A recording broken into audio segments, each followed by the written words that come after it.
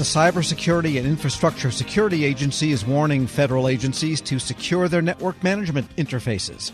Holes in some of these devices have been exploited by hackers linked to China recently. CISA's new binding operational directive tells agencies what they should be doing about it. Federal News Network's Justin Doubleday has more on this story. And Justin, what is the operational directive that agencies are bound to? Yeah, so CISA, under this latest BOD, as they're called, is going to scan the networks of federal agencies to help them identify any networked management interfaces that are connected to the internet, to the open internet. And these devices are generally things like routers, switches, firewalls, other interfaces that allow kind of authorized users to remotely manage things.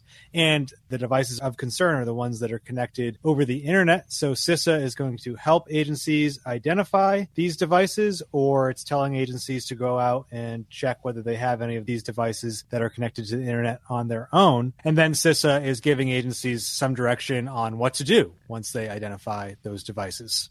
And if they find them, what should they do? The first option is to remove it from the internet and have it connected via an internal network. That's the first step, and that seems to be what CISA is really emphasizing here. And then another option, which CISA describes as the quote-unquote preferred action under this directive, is to deploy capabilities that can enforce access control separate from this interface, from this device itself, to essentially assure that those who are using this interface, accessing this interface, are indeed users who should be doing that. That's kind of a zero trust architecture type approach that CISA wants agencies to take here. But lacking that approach, they just want them to take it off the internet.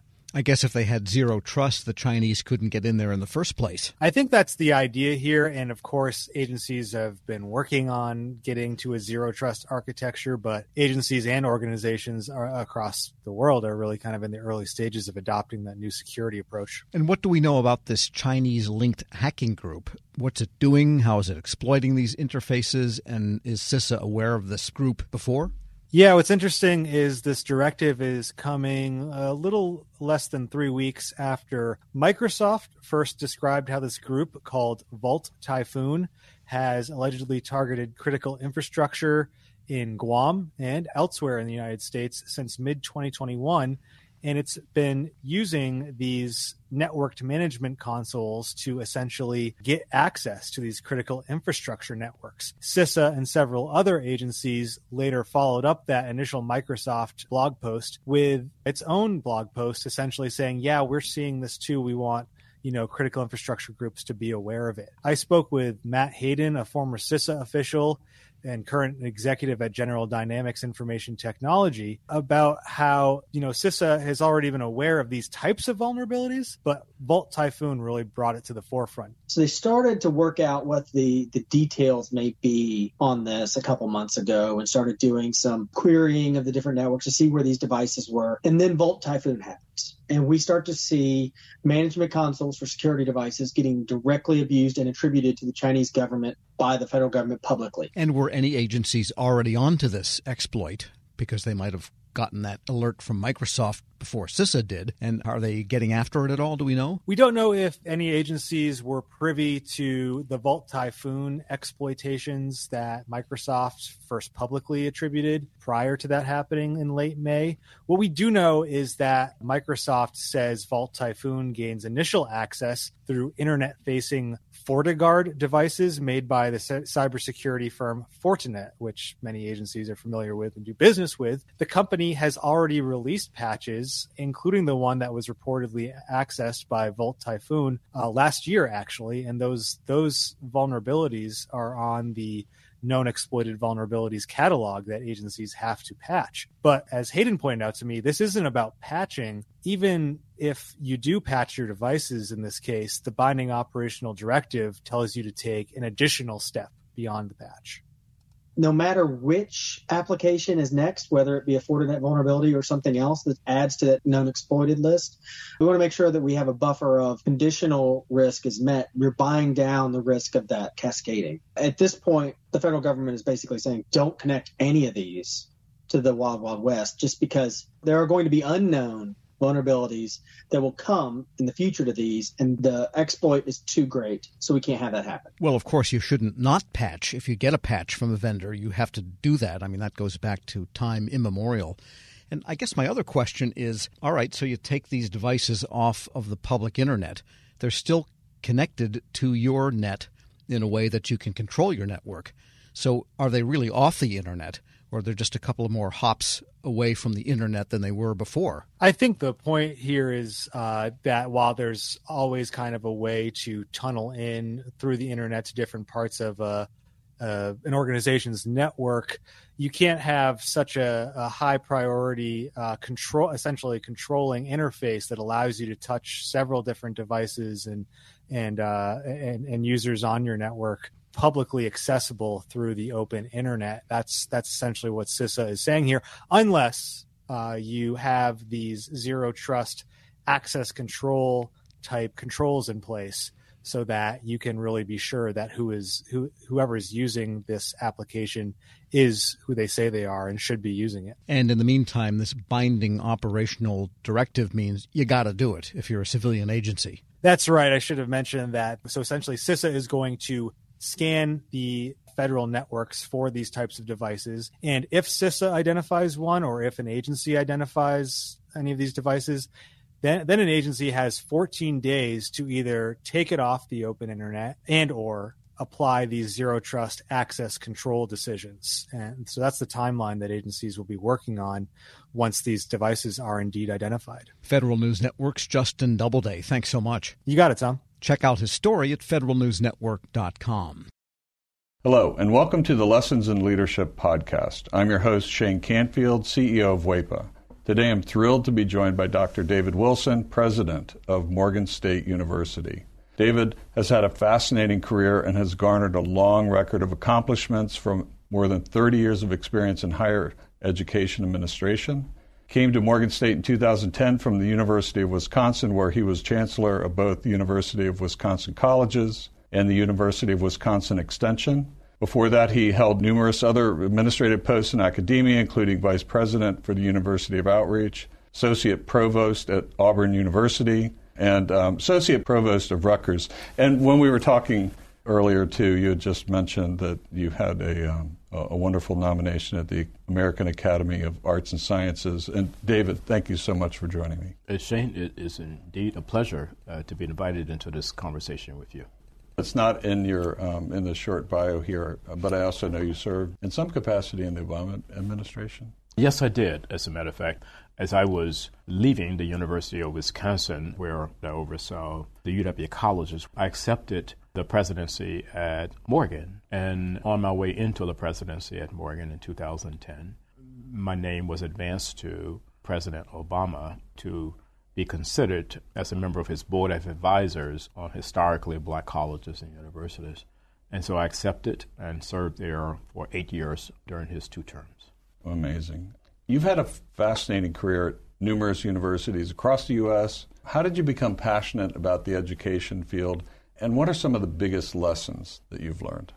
First of all, I was made aware of a quote by Horace Mann, who was a great 19th century educator who really gave rise to public education in the United States. And he was the first to utter the phrase that education is the great equalizer. And why that resonated with me was because I grew up in abject poverty in rural Alabama, and there was no law in Alabama as I was growing up that required black kids to go to school. I was kind of shut off from formal education on a consistent basis. I didn't get a chance to go to school full time until I was in the 7th grade. We lived on property there that were owned by the white landowners. And so the owner of the property, a white woman, would bring down to this little shanty that we lived in, and she would bring Look and Life magazines.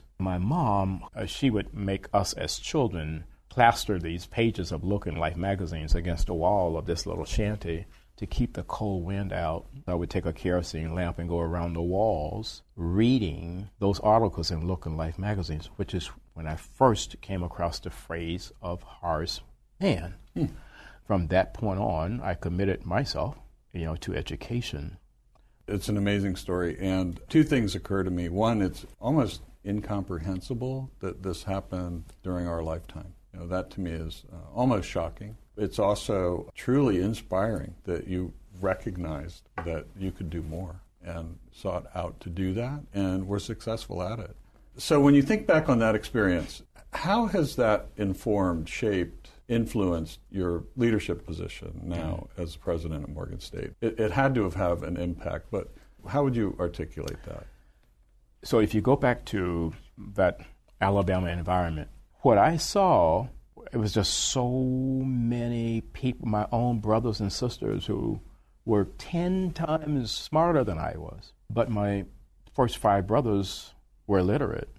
They never got an opportunity to show the nation how brilliant they were. Therefore, I really took on this whole notion that my life had to be about ensuring that individuals who were drowning in potential and they didn't realize it would be in a position where they would realize it. I was never ever about positions that would enable me simply to replicate privilege. I don't care where you went to school. I don't care what type of family you came from. I think that's where sometimes we kind of get education wrong. We have institutions that want to define themselves based on how many students they don't admit. I'm about just the opposite, taking individuals who are absolutely stellar and don't realize it and bringing that into existence for them. You've had so many opportunities that you could do other things, perhaps at larger organizations, but you're where you want to be on purpose, by design, for the kinds of reasons you just talked about, that it's fulfilling. But can you talk a little bit more about that? There have been so many so-called top 50 institutions in the United States that have come aggressively after me. And, I flirted with a couple of them, and I went home to Alabama because these two were very serious. And my family is brutally honest with me, and they keep me grounded. So I flew down and began to talk with them about these institutions that were coming after me. I was thinking they would be impressed. And when I finished, my youngest sister said to me, "Now, are you finished? Clearly, we are not understanding why you would even consider leaving Morgan." It just reassured me that I'm living my purpose at Morgan. And it is joyful to be at a place where you want to be versus being at a place where others think you should be. One question that I always have to ask, is there one leader or maybe a couple of leaders that have inspired you, you mentioned Horace Mann, I don't know if that fits in this category, but what might be a couple of leaders that you remember that inspired you, that gave you purpose, helped shape your life? In 1989, when I was selected as a W.K. Kellogg Fellow, we had to be introduced to leadership that was different in a lot of ways than the leadership that we had been exposed to. In February of 1990, Mr. Nelson Mandela was released. And that's where I wanted to go and meet Mr. Mandela. We had no idea that he would grant an audience, and he did. He granted an audience, and Mr. Walter Sisulu did as well. So here I am, having grown up in Alabama. I harbored some anger toward the society there that kept me from realizing my potential and then kept so many others like me from ever realizing their potential. At the end of a conversation that we had, someone asked Mr. Sisulu, "We're leaving this conversation thinking that you harbor no anger towards a society that locked you away for 27 years. Are we leaving with the correct conclusion?" He said, "I harbored no anger or bitterness toward the society that locked me away for all of those years, because I and others like me knew that what we were doing was the right thing. If you commit yourself to doing the right thing, there should never, ever be any space in your heart for anger or bitterness." And that was transformational for me, and why I respect and admire Mr. Nelson Mandela and Mr. Walter Sisulu today. That is a great story, and it with all the accomplishments through your life, I'm sure it had a great impact on your ability to go as far as you have, and you're still going.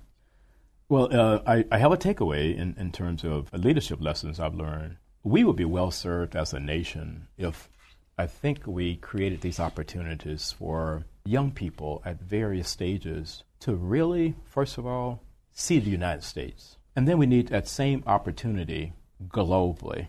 As a result, when you do that, you understand the history over here, you understand the culture over here, and you got to understand the world beyond an intellectual understanding. You want to think of your maturation in a way where your brain can never, ever, ever be hacked. So that's sort of the way. That's sort of the way that I kind of see all of that. That's brilliant. And being born in rural Southwest Kansas, flyover country, as they say, I can tell you that your comments about travel and getting out, not just reading about it, but actually traveling, it really is important. It's absolutely critical for someone's personal development. I happen to think so. Well, Dr. David Wilson, thank you so much. I love every single piece of today, but also your life story. It's really impressive, inspiring, and thank you for sharing it. Shane, today. Thank you very much for inviting me to have this conversation with you again. And I'm Shane Canfield, CEO of WEPA. We'll see you next time on the Lessons in Leadership podcast.